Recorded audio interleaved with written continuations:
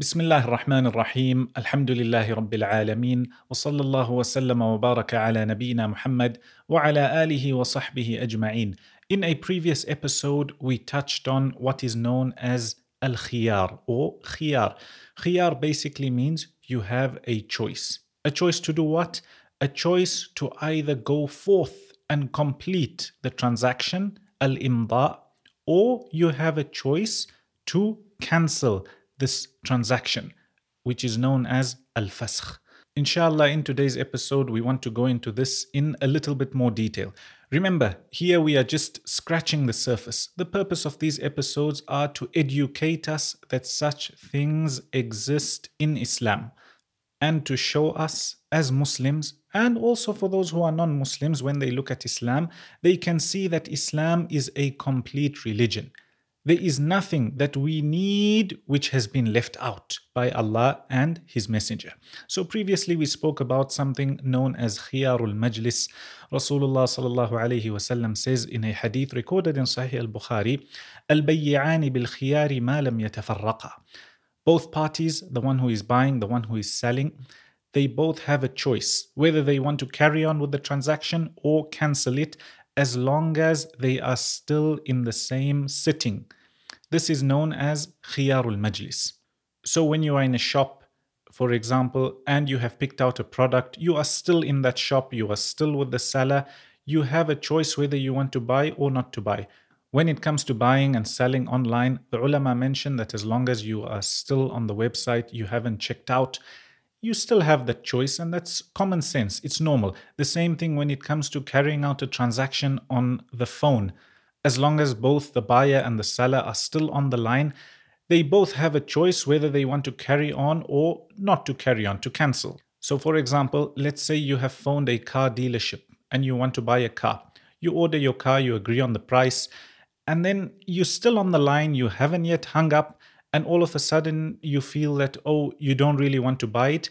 It is your right as a Muslim to tell that person, the car salesman, that now you don't want to buy it. This is known as khiyarul majlis.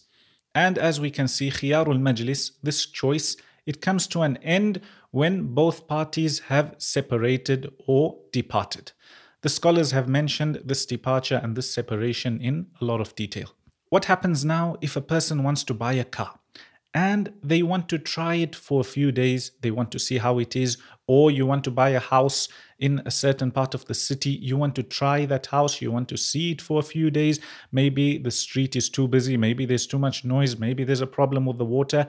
How would you go about? Because we mentioned before that khiyarul majlis comes to an end as soon as the buyer and the seller have separated. For this, there is something known as khiyarul shart. Basically, either of the two parties have a choice to ask the other party for some extra time. So, for example, you want to buy a car, but you tell the seller that before I buy this car, give me a choice. Let me test it for 3 days. After that, I'll get back to you. So, how does this work? When you go to the seller, you've paid the money, you've taken your car. Within those 3 days that you have both agreed upon, if you don't like the car, you can go and give it back and take your money back. And as long as this has been agreed upon between both parties, then you have the right. So for example, let's say you are buying a phone from somebody and you tell them, no problem, I will buy this phone, but give me a choice or give me time 1 week so I can make up my mind. So let's say you agree, for example, on a new iPhone, and the seller wants to sell it to you for $1,000. He is very happy, he's making a profit. You are happy because you've taken the phone, and you've both agreed that he's giving you a week to make up your mind. Towards the end of the week, your time is still not up, maybe you have a day left, and you decide, you know what, I don't want this phone. You've both agreed, so it is from your rights that you can cancel this transaction. So you can go back and tell him, look, we agreed that I would have a week and I don't really want the phone. You give back the phone and you take back your money. This is allowed in the Sharia. And once again, as we mentioned before, we are just scratching the surface when it comes to these masail. Our whole aim is to educate one another that such things exist in Islam. Yes, there is more detail that the scholars have mentioned in the books of fiqh, for example, how long can this be, how many days, and so on and so forth. What's important to remember is you as a buyer or you as a seller, you have this choice as long as you have both agreed. So, for example, let's say somebody who is selling the car. You go to him and you ask him for a car. He says, no problem, I will sell it to you on condition that you give me 1 week to fully think about it. So you give him the money and you take the car. Towards the end of the week, you happy, but him as the seller, he wants to cancel this transaction. As long as you have both agreed, then no problem. That is his right. So this is known as khiyaru shart, and there is a lot of detail mentioned in the books of fiqh across the different madhahib. Now, what happens if somebody buys a product but they've been cheated on the price? So, for example, you are new to a place and you go to a market. The seller looks at you and he takes a chance. And something that's worth $1,000, he tells you it's worth $5,000, and you end up buying it, not knowing the other prices in the market. This is called al-ghabn. And the condition for this, as the ulama say, إِذَا غُبِنَ فِي الْمَبِيعِ غَبْنًا يَخْرُجُ عَنِ الْعَادَةِ. This cheating or this price increase should be big enough that it's not the norm. So, for example, somebody is selling something for $10, a book, for example, and you end up buying it for $11. That's not something that is abnormal or goes over what is the custom. $9, $10, $11, all are close by. However, something that's being sold in the market for $10 and somebody charges you $20, and because you don't know the price. So basically, here, this person who has been cheated, when it comes to the price, he has a khiyar, he has a choice. He can go back to the seller and he can tell him that, you know what, you've charged me a lot more, or in our terms, you've ripped me off, and I want to give it back and get my money back. Such masail and such rulings exist in the Sharia. We should be aware of them, and also we should educate others.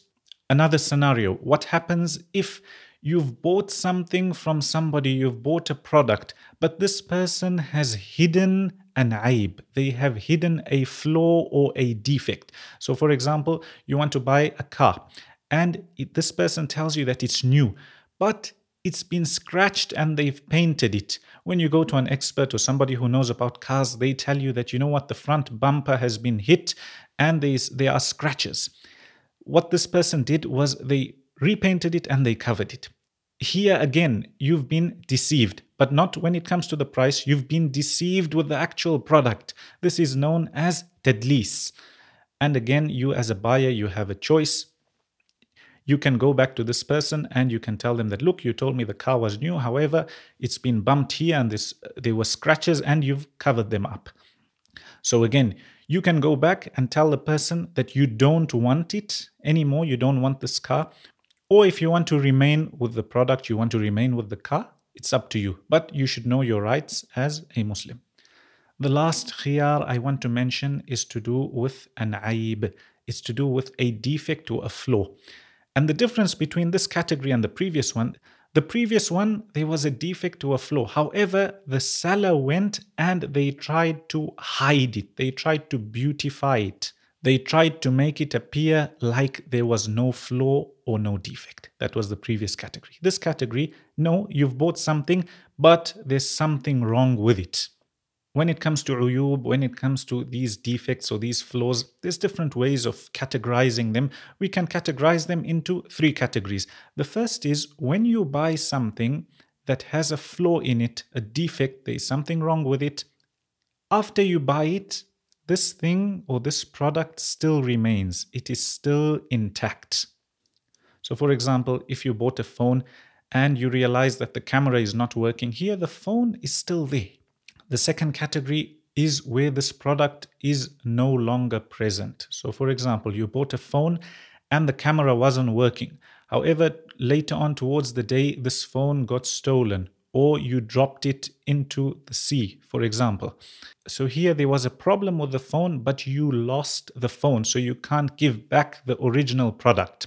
The third category is to do with items that you can only know whether they are okay or not is if you open them. So, for example, eggs and coconuts, canned food and milk, etc. Here, this category has two subcategories. Those things that after you open them, you can still benefit from them. So, for example, an ostrich egg. If the egg itself is not good inside, you can still benefit from the shell. People put it for decoration in the house, they write on it, etc. And the second subcategory are those things which, after you open them, you can't benefit from them. So, for example, you buy some milk or you buy a juice that's expired and it's gone off, and so on and so forth. So this is a brief overview of these categories. Now let's go into a bit more detail. If you buy something from the first category and this product has a flaw in it, so again, our example, you've bought a phone and the camera doesn't work. Here you have two options. Either you keep this phone that the camera doesn't work and you ask the seller for the difference in value. So, for example, the phone you bought, if the camera is working, it's worth $1,000, a normal new phone. However, if there are phones on the market, same like yours, where the camera is not working, they are selling them for $700. Here you've paid $1,000, you've got the phone thinking that the camera will work. Its market value is actually $700. So you can keep this phone and ask the seller to give you $300 back. Or you can return the phone and tell them to give you your money back. Sometimes what the sellers do is you give them back the phone and they give you a new one. So this is the first category where this product still remains. The second category is when you buy something, this product has a flaw in it. However, after a while, this product no longer exists, either because it's stolen or because you've lost it. Here, you only deserve the value of that aib or that defect. So coming back to our previous example, you bought a phone worth $1,000 and you went on a boat trip. As you were on the boat, you realized the camera doesn't work. However, during your trip, as you were going in and out of the boat, your phone fell into the water and you can no longer recover it. Here, the only thing that you deserve is the $300 on condition you're able to prove that it wasn't working. And there's a lot of ways to prove it today. When you unbox something and you've taken a video of it or you show that it doesn't work, sometimes with computers and that the software, they can see what problems it had. As long as you can prove it, you are entitled to what is known as an arsh. You can be compensated for the flaw that was in that product.